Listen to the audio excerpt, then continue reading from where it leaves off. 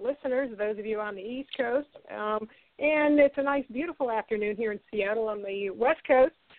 You are listening to the Young Adult Cafe. My name is Laura Moe. My guest today is YA thriller writer Carolyn Cohagan. She's got a very interesting past. So let me get my music playing, and we'll get my interview started momentarily.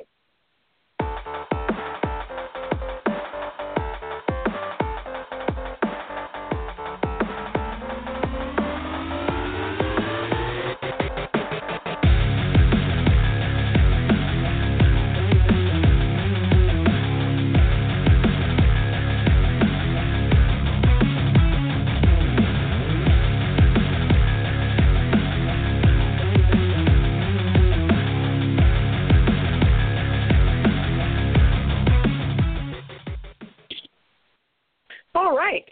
Well, good afternoon, Carolyn. Well, good afternoon to you. It's evening out there, out in the you're on the East Coast, and I'm in Austin, Texas. So it's actually about 5 o'clock here. So it's still bright and sunny and hot enough that it feels like the afternoon. Okay. Yeah, I guess I'm used to a lot of my writers on the East Coast, but Texas. That's one of the things that's interesting. Texas has a lot of writers. I've interviewed tons of writers from Texas, and it's fantastic. Yeah, it is. It's very supportive of its writers, especially young adult writers, and tons of romance writers come from that area as well. And so even though it's a red state, there's a lot of writers in Texas. So kudos. It's been a really Texas. nice surprise. Yeah, I grew up here, but I left for 23 years, and I most recently came from Los Angeles, where I knew a ton of writers and spent all my time with writers. So when I moved back, I was concerned that I would not have that community of writers anymore, but I really do here. There are incredible writers here, novelists, and so many female novelists. It's really been fantastic. Yeah. Oh, and they in Texas, they have several young adult book festivals all over I've had many friends they've traveled to Texas just for there's one in Corpus Christi that takes place, I believe, in February, and they have some big name writers who go to that, and kids come from all over the place to participate and meet the writers and buy their books, and it's listen, if nothing else, Texas is huge. I mean, that's the thing about Texas, right? They can really support many festivals, many writers. You can have a lot of events going on in different parts of the state because it's a big place. Yeah. Well, it's kind of like Hollywood. I mean, everybody's a screenwriter there. You're either a screenwriter or an actor. And yes. So some of them are both. And yes, that is very true. Now we'll talk about your book in a minute, actually your series, but when I was advertising your show, I was also telling, I was sending out tweets, saying about how, this writer is also interesting because you've been a stand-up comic, which is a career in itself, and you've also traveled globally to teach children, in different places of the world, and you also have formed a publishing company that's expressly for helping it's called Girls with Pens, for helping girls get their work out there. And so, you've just that alone, it's like you've got 3 careers in one, plus your bachelor's degree is in art history, which seems kind of unrelated, but it's not, Yeah. I have a bachelor's in art myself, and I don't do much with it I have a few paintings on my walls, but, it's the stuff we do in our past, I think, influences our writing. And in what ways do you find that how did your comedy or perhaps your world travels or any of the art history, how did any of that figure into the whole concept of time zero? And when you talk about time zero and time next, tell the listeners a little bit about, well, I guess my description of it would be The Handmaid's Tale meets The Hunger Games. But give the, I like that. Thank you. Yeah, well, I always think in terms of Hollywood elevator pitch because, That's what Yeah, you're sure. taught to do now, because there's all these tweet pitches when you're pitching your work trying to get an agent's attention. It's like, okay, how could, what are the comps to that? And it's like, and I always think in terms of movies or, in books, and they're both. But tell the audience a little bit about your series, in terms of thinking about how your past has influenced how you came up with the concept. Well, I like your description very much. I think it's very flattering. And at the time that I was writing Time Zero, I would say, actually, I think that this is a young adult Handmaid's Tale. And that was before, Hulu had done the miniseries. And, I started writing Time Zero in 2010. So I did want to have a book that was for younger readers, that they would find as exciting as The Hunger Games, something that was really a page turner, and that that was appropriate for a younger audience. And so the book that I've written, so Time Zero is about fundamentalists taking over Manhattan, and it's about a 15-year-old girl named Mina. And at the beginning of the book and the series, she's just turned 15, and it's the day of her offering, which means that suitors are going to come to her house and decide if they're perhaps interested in marrying her, and then they will go into a contract with her father. So she really has no say in who she's going to marry. Education is illegal for girls. Learning to read is illegal for girls. She's not allowed to speak first. If she approaches a man, she has to wait for them to speak first. And she's completely covered, her body and her face. And I say right in the beginning, before the book starts, that although the religion is fictional, all of the rules are real, and they're all sourced on my website. So they come from extremist religions outside the United States, but also inside the United States. So that was important to me. I really wanted my readers to know that this is not, these are not coming out of, the 18th century, and they're not, or 1,000 years ago, that they're happening right now, and that there are girls everywhere living under these rules. And yeah, go ahead, sorry. Well, I was going to say in the news I think that was in Somalia, was it, that they had all those girls that got gathered up?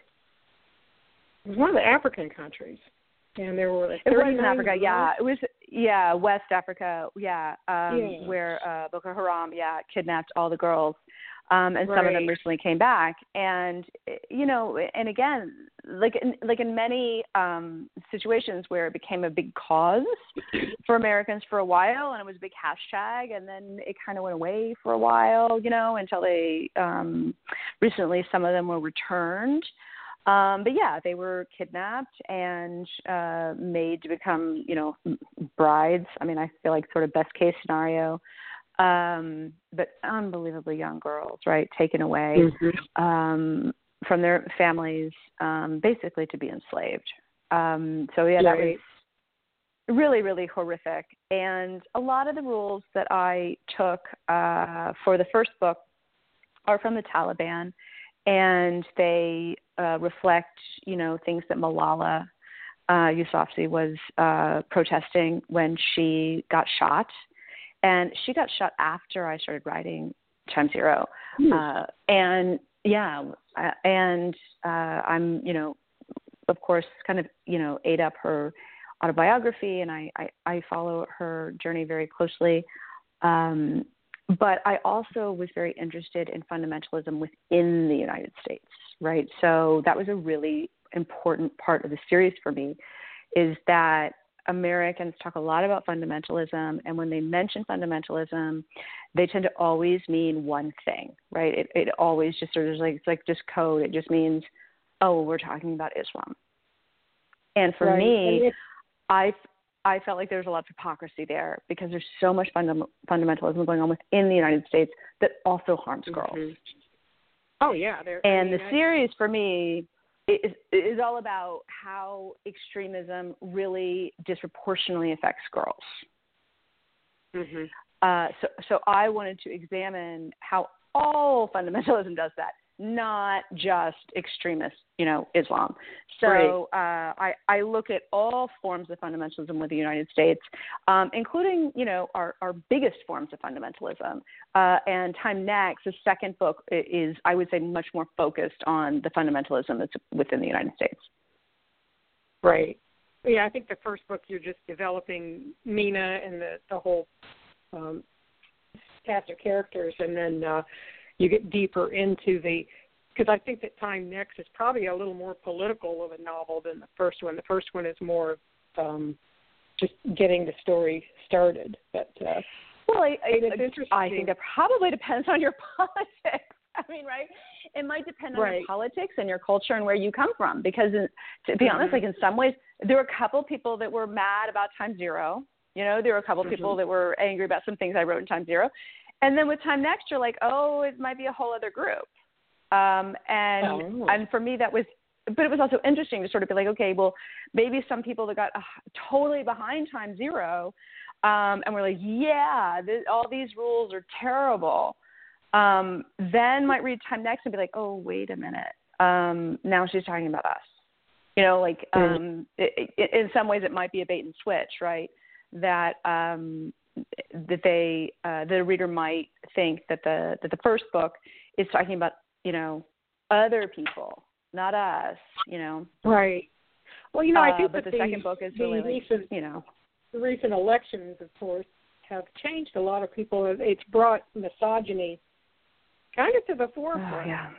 Because we never thought of our society as being particularly misogynistic or particularly Islamophobic until recently. Exactly. And all of a sudden now, all of the right wings are, the right wingers are coming out. They've been empowered by the current. Well, I don't think regime. any of us would have ever believed that our society would tolerate this kind of misogyny, right? That we thought we'd gotten to a point where, of course, this kind of behavior would not be tolerated. Yeah. And here we are. Yeah, we thought of it as fiction, as seen in The Hunger Games of the Handmaid's Tale or any of these other, so-called speculative works. There was speculative, not realistic. But and so many people have said that to me that have read the books. They're like, "Oh, we thought your books were fiction, and now we're a little freaked out because maybe they're not." Yeah, they're a little close it's funny to home. Because, like, all of a sudden, The Handmaid's Tale is back on the bestseller list, and that came out in the 80s. And in the 80s, I think that. I think before the show came out, the series is really, really disturbing to watch now because one of the things about the book, of course, is that it doesn't really have flashbacks to what I would say like the modern era, right? It's all kind of like Offred's present situation, right? There's not a lot of talk about like, oh, here's what it was before, and I was free, and I was like dancing to disco. You don't have a lot of like contrast between her before and after. And the show, what's so disturbing is seeing the main character and her friends living in a world that looks just like ours, right? Jogging on the street in New York, or and then being looked at with disdain because they're in workout clothing, right? Being like, and then going to a march that looks just like one of our women's marches, and then people are shot down. I found that unbelievably disturbing to have sort of like, okay, here's The Handmaid's Tale, which, many of us have read, but suddenly they're giving it this backstory that's set right now.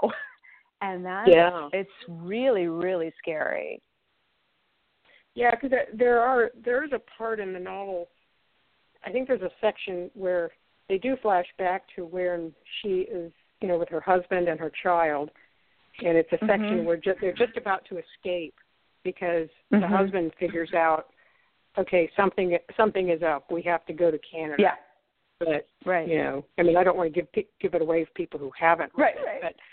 But I think that's what makes it so scary is that at the time, I read it back in the 80s, and at the time I thought, oh, this is kind of an interesting story. It didn't resonate with me the same way it does now, but we read it recently for one of my book clubs, and it's like, holy crap, this isn't speculative. Yeah.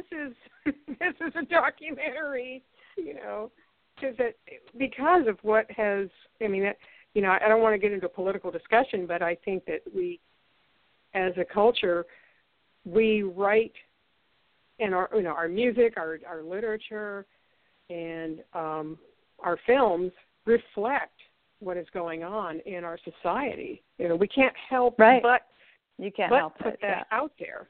And so now I guess you'd say there's been a rise in dystopian literature, and what we can't help to have that because of kind of the climate. And for years, I think we have kind of taken everything for granted, and now we're like, oh, you know what? This is a possibility. So now we're all, because of what happened, we're starting to fight back, which may be a good thing. I don't know. But like we're reliving 1968. So I know, and I try and stay in that place of like, okay, the silver lining, right, is realizing the dark underbelly and all of this misogyny and racism that still existed, and that a lot of us were blind to, right, and thinking, okay, wow, okay, it's a lot worse than many of us thought, right? That a lot of us, like, the white people and the privileged people and whatever, women, whatever, to sort of be like, oh, okay, actually, no, it's still really bad, and we really need to wake up to that, and it's time to work harder. And I recently saw, we've had South by Southwest here in Austin, the interactive festival. We get all these great speakers, and Ta-Nehisi Coates was here, who wrote Between the World and Me, and one of the things she said really stuck with me was, it's good to write angry. And that really resonated, and I thought, whoa, okay, that's really interesting, because I don't think that in the past I would have thought that was necessarily a positive thing, But I thought as I go into this third book, the final book of my trilogy, that idea of like, write angry, that it's okay to listen to the news and be fired up and then sit down, to write your novel, that's not a bad thing, Right. That sometimes you're going to write your best stuff. Don't post on exactly. He wasn't saying Twitter, But don't I think the tweet idea like that. Just think about it. Sometimes, and obviously you're still editing and everything else, but that it's not bad to put your frustration and your anger or whatever whatever's going on, to put that in your fiction. Don't be afraid to do that, Well, I think that's why the novel "The Hate You Give" by Angie Thomas, that novel, and she did it in a way. You could tell that there's a lot of anger there, but she also did it with some love, because it's not a beat yourself on the head, blatant statement about racism. Oh, it's so great. Well, and she creates a very three-dimensional main character who has ambivalence, who isn't exactly sure what she should do, right? Right. It's not like this very clear, oh, I know I'm going to go, out into the streets and start screaming immediately. Yeah. She's got some complex, she's got complex issues, because she's going to this white day school, and she's dating a white guy, and yet, and she lives in, it is very, it's books like that will help change our culture, because it got banned in a school district in Texas for a bit. Awesome. That helps book sales. I know, it does help it, but and it was very frustrating. My writing group here in Austin got involved. One writer in particular was very fired up and wrote several op-eds about it, and spoke to the superintendent who had done it. And it turned out it was about one parent being mad about language, that there was a couple bad words, in the first 10 pages. Yeah. So it wasn't about content. The kid, she's writing about kids who live in the ghetto. They're not going to go, well, shucky darn. Their friend got shot. They're not going to say, well, but but part of the big argument is, this is a really complex subject. It's a complex novel. What better way to read it than with a teacher's guidance? Yeah, like it's a perfect book for school. Anyway, they actually ended up relenting. They dropped it, and now it's dragging. It was also interesting because we all like contributed money to buy copies for all the libraries within that school district. Well, the kids are going to, that makes the kids want to read it more because their parents have said they don't want them to read it. Well, of course they're going to try to dig it out. What's in there? Yeah. And, listen, I think, if my book gets banned, that'd be the best thing that ever happened to it. I know. You need to get involved in a scandal. That's what I told I told a group yesterday. We were having a discussion. It was Saturday. A bunch of us got together and we're talking about, we have a book club that meets kind of irregularly on writing books. And we were talking about how we need to get all our books banned so that they'll, we can help our book sales, but make the news. That's exactly what we need because books like that do change cultures, and we're afraid to admit that we are a racist culture. We're a misogynistic culture and we're a racist culture, and we don't like to admit that about ourselves. We want to think of ourselves as the white hats, the good guys, and we're not. We're no better than the rest of the world. But we like to think we are. And then when writers like you come out and point out the misogyny and, Angie Thomas reveals, brings it home with a personal story that everyone who, on both sides of the issue finds something they can relate to, then it challenges the belief we have about ourselves. So, I always have to credit writers who are willing to take that risk because, because when I looked at reviews of your book, you had like people who get it, then they would, you got really good kudos. And then you had a few people who they didn't like the religious intonations. They didn't like that. So, but, that's kind of the reality of the world we live in. One thing that always confused me. I knew, like, okay, I'm talking about religion, and it's just like a firecracker of a subject, right? Like, to touch it is already just dangerous, and you're going to offend someone. There's just there's no getting around it. Yeah, my dad always used to say, when you go to a party, you don't talk sex, politics, or religion. Those are the hot buttons that most people have. But I never understood the concept. I've always been confused by, religious wars. That seems like an oxymoron. It's like, well, most faiths are there. It's a sin to kill. So why are we having wars over religion? I know, but so many of them are religious, right? So prevalent. For they kill each of other years, they've been religious over their beliefs. So I don't know. Yeah, but yeah, the book is timely. But now, so you started off with a degree in art history. Now, back in college, did you think that you were going to be? What did you think you would end up doing with your BA in art history? Oh my goodness, I didn't know exactly. I mean, I was at a liberal arts college in New York, and so it didn't have that feeling of like, oh, you're choosing your career forever, because we were studying a little bit of everything. Right. I just knew that I really enjoyed it. And I was an art history major, but with a studio art concentration. And that was the closest you could get to doing like a visual art major. So I was doing a lot of, drawing and painting and what have you. And my mom's a painter. And when I was in high school, I was really into art and I really enjoyed it. And I always thought, well, I want to perform or I want to be an artist. I was really very sure of myself and thought I will either be a very successful artist or a very successful actress because those are both very easy careers. And so then, in college, I was doing a lot of art. And then I was also in an improv group the whole 4 years that I was there. So I was also performing. And then I graduated and I don't know, the performing bug had really kind of caught me more than the art bug. Although I've never regretted my art history degree, as you've said. I feel like I use everything when I write a novel, all the visual stuff. And I started doing stand-up probably 4 months after I graduated because I was in New York.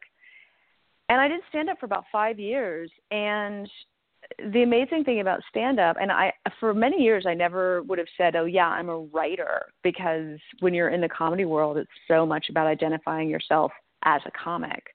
But of course I was writing. I was writing all my own material. Right, you're writing your routine, yeah. You're writing your routine, and I loved that. And I loved the control that I had as far as like, oh, okay, I can get up and I can talk about world politics, or I can talk about,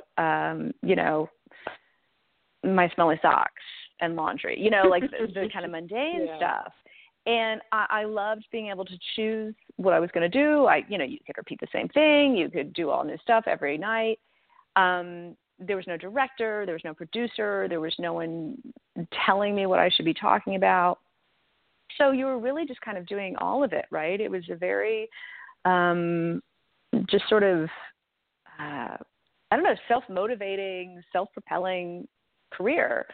And the other thing I liked about it was, and a lot of people probably, I don't know if they think about stand-up this way, but it's very much a skill, and it's a ladder, right? You start at the bottom and you get better and you get better and you get better. And there's no jumping ahead. In acting, your father could be a producer and say, I'm putting you in this movie, like Godfather 3 or whatever it is, Right. But in stand-up, it doesn't matter. Like, your mother can own the comedy club, and she can say, okay, I'm going to give you 45 minutes on Saturday night at the, best slot of the evening. But if you're not funny, you're going to die, right? It just doesn't matter. It just doesn't matter who you know or how you got the time. If you're not good, you're not good, and it's a much steadier ladder than you'd think, right? That, even Woody Allen, legend has it, was like, oh, okay, he wrote his routine like in one day, but it took him many, many years to make it funny. He bombed with the same routine until he knew how to tell it. So I really liked that it was sort of a meritocracy. And I feel like I use it now. It's all about rhythm of language, and the syntax and what word goes at the end and what word goes at the beginning. And so I absolutely still use it. And there's just nothing like trying something in front of a live audience. You really can't learn about jokes and how language works and what keeps people's attention until you try it in front of a live audience and see them either react or, stare at you like, you're a moron. And then I started to do theater. I did, I went to theater school for a while, and I was more interested in storytelling. So I got tired of this sort of like joke, because stand-up's like a joke every 20 to 30 seconds. So I was wanting to tell more long-form stories. So I went and studied some theater. I was also more interested in learning how to play characters. And I would write these jokes and stories that had many characters, but then I would get up and I would still just tell them all in my own voice. I didn't know how to sort of perform multiple characters. So after this theater school, I did, so I started to do one-woman shows where I play 25 characters in an hour. Right. So I did that. I did that for many years. So I would tour these various festivals with my one-woman shows. And then that meant that I really started to write longer form things. So I started to write things that were an hour long, whereas with the stand-up, it was 5-minute sets, 10, 15, whatever. I think I probably started to consider myself more a writer at that time because I was, doing things that were an hour long and felt much more like, plays or long-form storytelling. And once I had done that, it was just sort of hard or impossible for me to go back to stand-up because I was spoiled. I feel like now I've had all this time on stage, plus I'm used to a theater crowd instead of a bar crowd. And a theater crowd will really listen, and they'll give you more time. They don't expect a joke every 20 seconds. and, you know, they're not as wasted. They're not going to heckle you.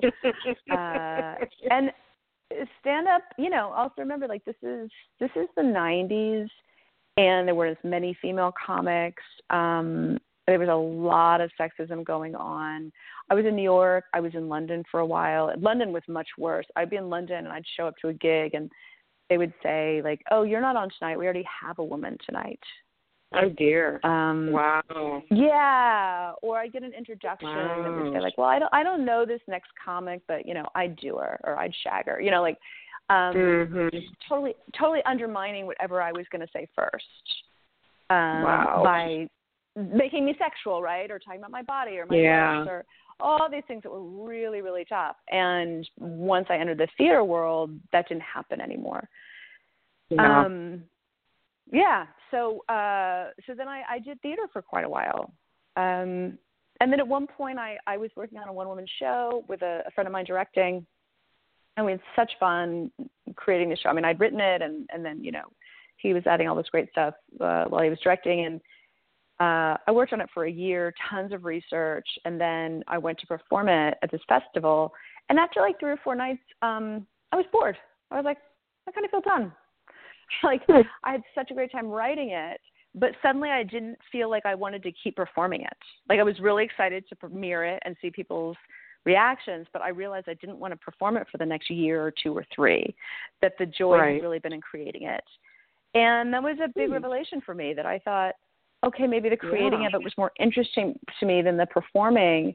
And I think that's really when I switched over to feeling like I'm a writer and maybe not a performer. I don't need to perform anymore. Yeah. Interesting. Interesting. Yeah.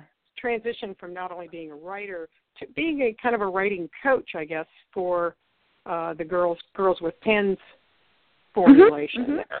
So tell us a little bit about Girls with Pens. How did that start before you had the books out, or kind of concurrently with the existence of Time Zero and Time Next? After my first book is actually The Lost Children, and it's middle reader, and it came out in 2010. And that was like, you know, with Simon and Schuster and all very traditional. And then Time Zero took a long time. I started in 2010 after Lost Children came out. And I decided to go get my master's degree in writing because I hadn't majored in English. I didn't have a writing degree, and I decided I wanted to teach. So I went to USC and got my master's in writing. And it was just sort of an interesting, I don't know, confluence of different events that I moved back to Austin. And I'd finished Time Zero, and, you know, I'd finished my degree, and I was looking at different teaching opportunities.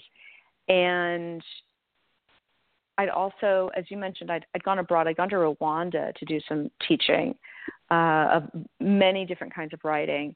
And I'd worked with one group of girls called Girl Hub, and it's a Nike organization. And Nike teaches them journalism. And it's girls writing about girls and women. And these girls were so exceptional and amazing. And I thought, like, I want to work with them. I want to work for Girl Hub. But they were based in England, and there were like 3 people in the organization. You know, that was not something that was going to happen. But it really made me think about my desire to work with girls. And my research for Time Zero had really made that happen. You know, I had spent so many years working on the book and reading about girls and adolescent girls, and, you know, not just about how extremism was damaging to them, but about, you know, how this particular age was so important, you know, sort of 8 to 15. Not just the damage that can be done, but the amazing things that can be done, you know, what a delicate time it is. And I just really wanted to work with that age. And at some point I realized I wasn't going to find my dream job. I kept looking for it. So I just sort of realized maybe I need to make it. So I created Girls with Pens. So it's a creative writing organization for girls 8 to 15. And I do summer camps all summer, and I have after-school programs. and I do some tutoring. And I started it in 2014. Cool. And it's been how did you find fantastic. How did you find the funding for that? Did you do like, kind of a group funding type thing? I mean, you went out and got some sponsors to help you? To be honest, right now, you know what? It is not a not-for-profit. It is a for-profit organization, and someday I might go not-for-profit. I have managed to get a couple of grants through bigger organizations than mine, doing like an umbrella organization that is nonprofit that applies for a grant for me.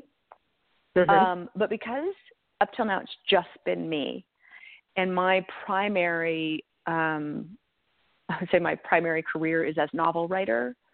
I haven't made it nonprofit because I don't want my primary career to be grant writing. Right.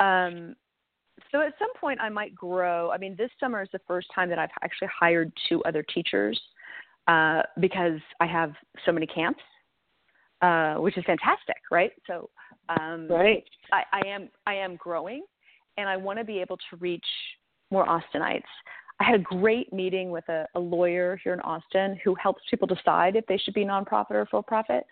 And he asked me the most important question, which was, is your goal to get creative writing to every school in Austin, or is your goal to teach because you love it? And I said, I want to teach because I love it. And he was like, well, then you have your answer. You need to stay for-profit, because if you become nonprofit, then you're not going to teach anymore. That's true. Yeah. So that's what I'm doing right now, as I'm teaching, and as far as it becoming a press, I only recently did that, and this summer will be the first summer that I will be publishing all the girls' work as a book at the end of the summer. Now, how many girls take the summer camp? Is it like a week-long camp, or? It's a week-long camp. It's a week-long camp, and they're still pretty small because I do them in my studio, and I can comfortably do 10 girls. Okay. So they're small.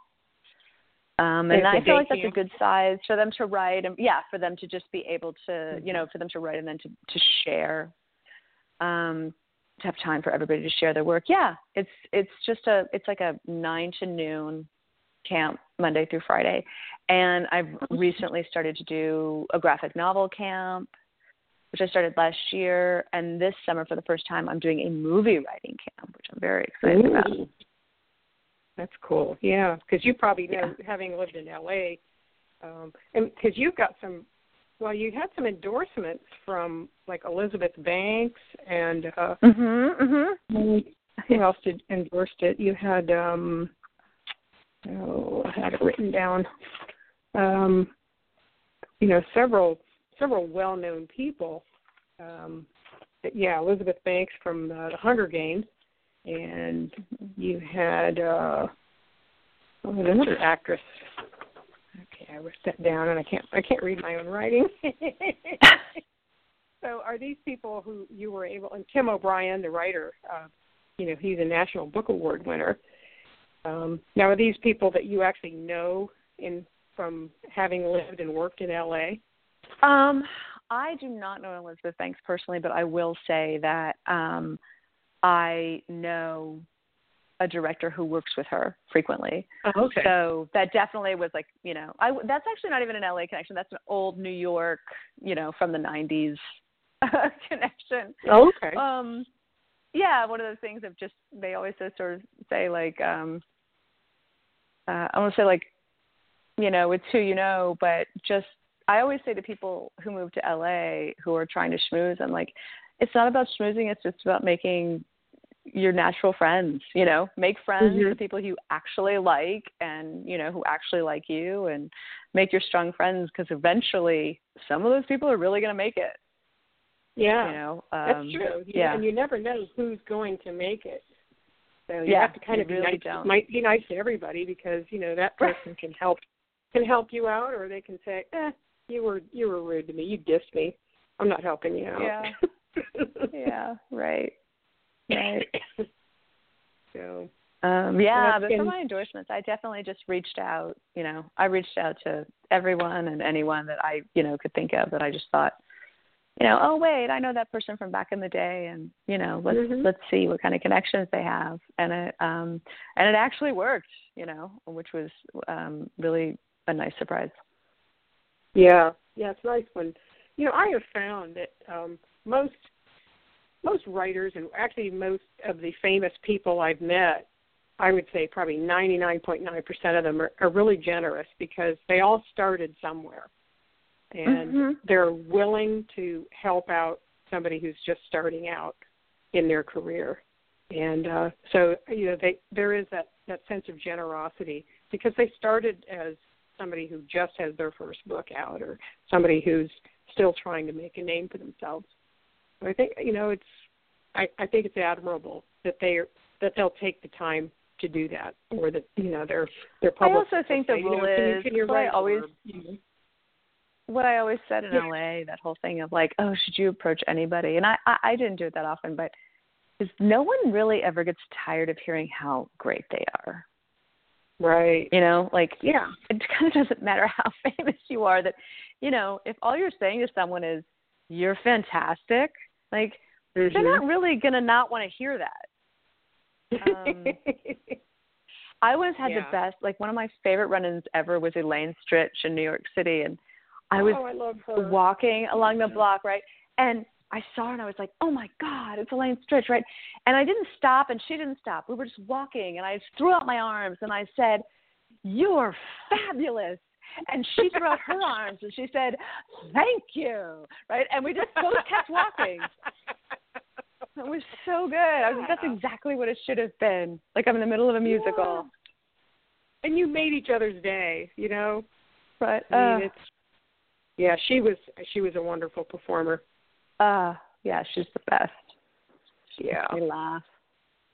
Yeah. But anyway, I mean, all of that is to say, like, I feel like there were times when I would get insecure about my strange path to novel writing, because I did a lot of different things. Once I hit LA, I worked for film festivals. I was working on screenplays. And I would think, like, oh, I should have focused more if I'd stuck with one thing. But now that I'm a novel writer, I just feel like, no, every single thing I ever did feeds my writing. Oh, I use it. I use it myself. Yeah. Yeah, all of it, right? I mean, it's because all your synapses are firing. Right. I mean, I was a hairdresser at one time. So, in a novel I wrote, it was a self-published novel, I have a scene with this kid's cutting somebody's hair. It's like I know exactly how he's doing it, so because I knew how to cut hair, it's like I'm using it. So, all of that stuff, right? And if I had someone who was cutting hair, I'd have to go research it, right? I know. Figure it out. Yeah. So. Yeah, I mean, you use every single thing. Yeah. Yeah. Now, this is going to be a strange question, but do you know Nicole Schubert? She's a film writer. She's in L.A., and she also writes. It's like, because I know Hollywood in some ways is a small town, and she also wrote a young adult novel called Blue's Heart Green, and. There's funny because it is a small town, but I don't know her. Okay, because she also does improv. So, I will say I never did improv in LA. I confess. I haven't done it since college. But unfortunately, I never met her. It's like the publishing world is kind of a small town because we meet people at conferences, and in Hollywood in the same vein, Yeah, screenwriters tend to know each other, and the camera people tend to know each other. Improv people tend to know each other. So, because I thought that'd be funny if you knew Nicole, because I interviewed her about a year ago about her novel. It sounds like we've had some. Screenwriter, and you got a lot of things in common. You probably have friends in common, just like we were. I would be surprised if we didn't. Yeah. Yeah. Before we came on the air, you're talking about you're going to be in L.A. meeting together with a former writers group that is together. So, what was your process when your group was this a critique group or was this like a work group, or was it a combination? No, this was a critique group. It was a critique group, which I really appreciated having. I was in two different groups in LA, and the first one we met every 2 weeks, which I really liked. I really like having that kind of deadline. The group that I'm meeting with this coming Sunday is having its 10-year anniversary. We met once a month, and we would mail each other our work before we met so that when you got together, you had already read everybody's pages, and then we would go around the circle and give notes. And it is a terrific group. Everyone's very positive. I mean, but, you know, everyone's able to give real critique, which is important, right? If everyone says nice things, that's not helpful. And if everyone says negative things, it's not helpful. It's a fine balance. And having a good critique group is gold, not to be underestimated. You and I were talking about, like, that they fall apart a lot or people leave town. But I also think they fall apart sometimes because you've got a bad apple. Sometimes you've got somebody that is really negative and making everyone feel terrible, but no one has the guts to tell that person that they're out. Like, you need to leave. True. And so everyone just kind of stops going, or, you know, they just sort of, you know, stop calling, you know, like, we're just not going to do this anymore, which is a shame. You know, because sometimes you just got to have the nerve to get rid of the bad apple, because the truth is not everybody knows how to give critique, right? I mean, some people don't know how to point out the positive. They can only say, you know, here's what stunk, and that can be really crushing. I've had scripts that I put back in the drawer and never came out again because I got too harsh a critique. And I don't think that that's right, you know. Yeah, there's merit in everything. When I find, you know, as a critiquer, I tend to ask a lot of questions on something that I don't connect with. Then I'll just give a lot of questions to that person, like, well, why is this like this? Because, you know, and I'll even admit, I'll say, I didn't connect with this, but it probably is me. Perhaps it's the genre, because I don't really connect with, you know, most science fiction I don't connect with. I'm not saying all I don't. Same with fantasy. I sometimes don't connect with the world building, but some science, some fantasy I do. It's just that there has to be, and I think it's more of my issue. But one of the things as you know, because I'm a writer, people ask me to review books sometimes, and I'm thinking, you know, if I don't like a book, I'm not going to review it, because I know how hard it is to write even a bad novel, because I've written many bad novels. So I'm not going to review a bad novel, because it's hard work to do that, and I'm not going to do that to somebody. So, and it could be just my own bias. So, you know, why would my opinion I think you're smart, matter? though. I think just asking a lot of questions is a really good way to go. Yeah, you know, I might be totally off the wall, because, you know, in my critique group now, we have 4 different voices, and I find that if all 3 of my critique partners, if they all find the same things wrong with mine, then I know, okay, I got to fix that. But if only one of them does, and the other 2, it didn't matter to them, then, you know, then I'll think about it, and I'll think, I'll leave it as it is.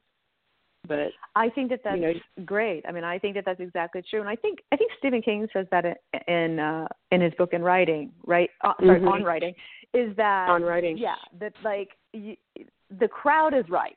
You know, that if you have one friend, people who say like, oh, I didn't like that, then you can kind of take it with a grain of salt.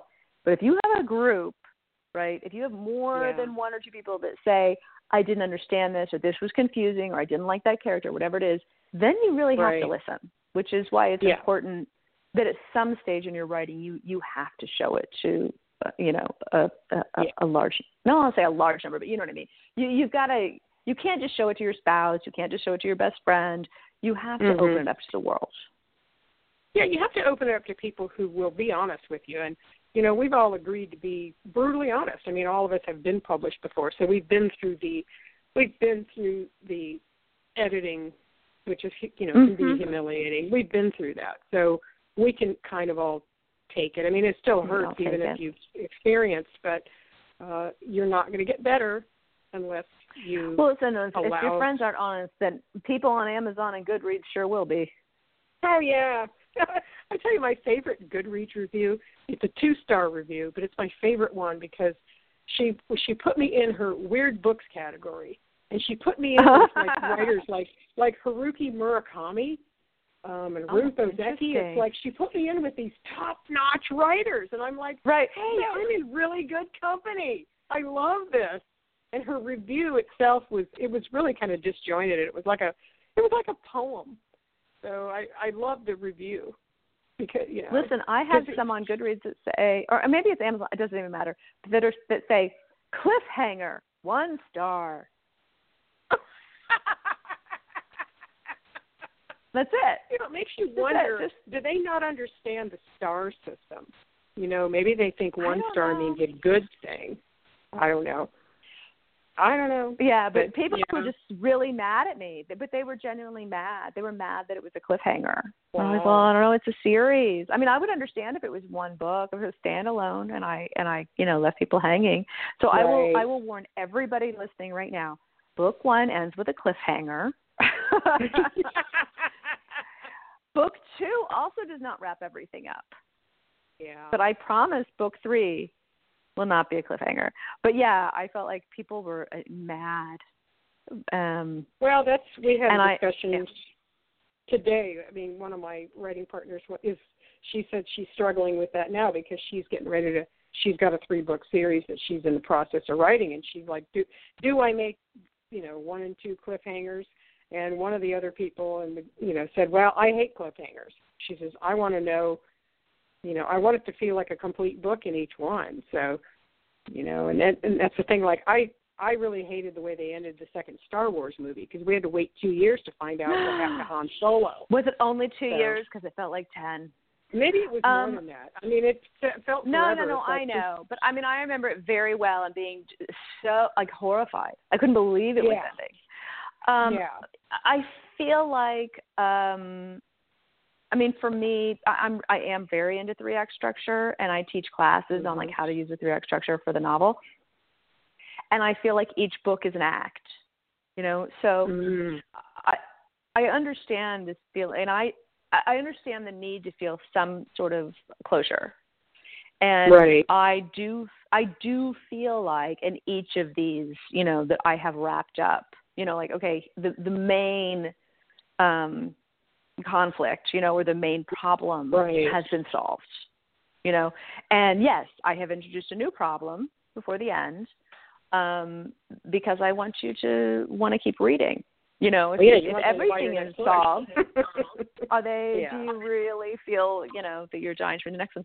I think what's hard for authors now, though, of course, is that because of binge culture and because of people self-publishing, they really think, oh, you're going to write this in a month, or you're going to write this in 3 months, and I'm just not, I'm not that fast.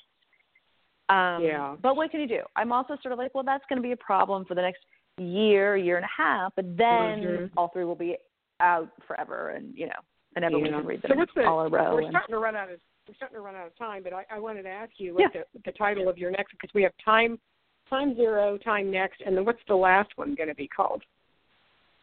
Time's Up. Time's Up. Okay. Well, there you go. So we know that it's the ending of it.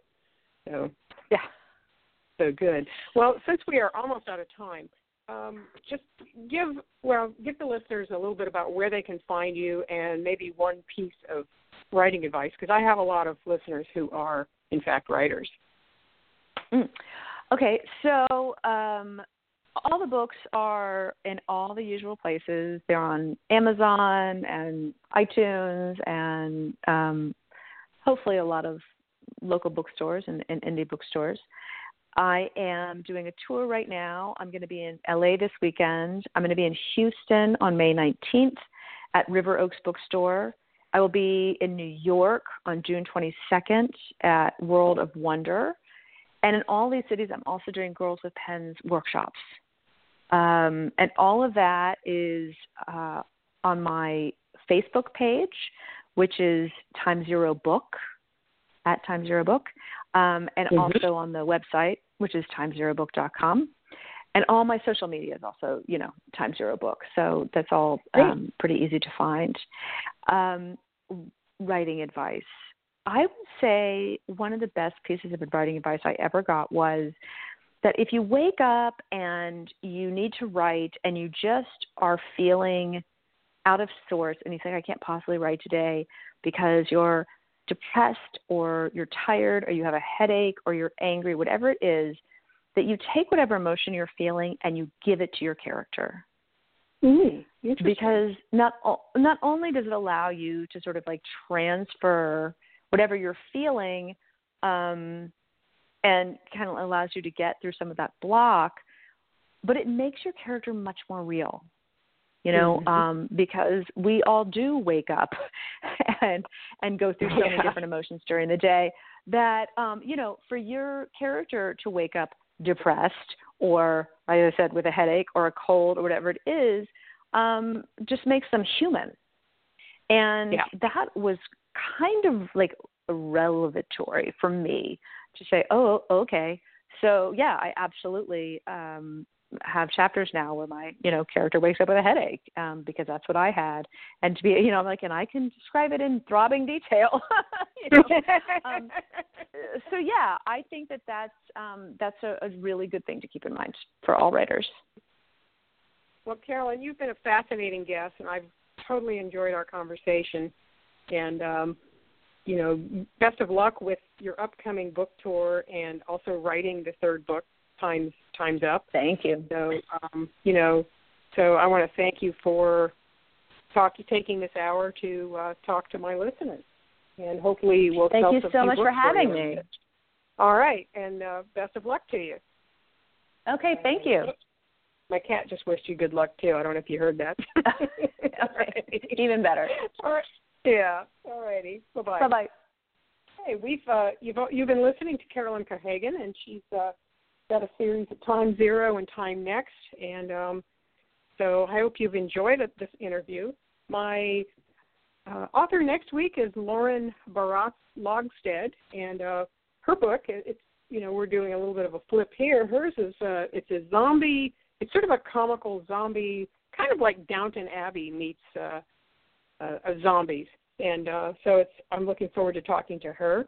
I'd like to thank all of my listeners. This has been a copyrighted podcast solely owned by the Authors on the Air Global Radio Network, LLC. And until next time, this is Laura Moe.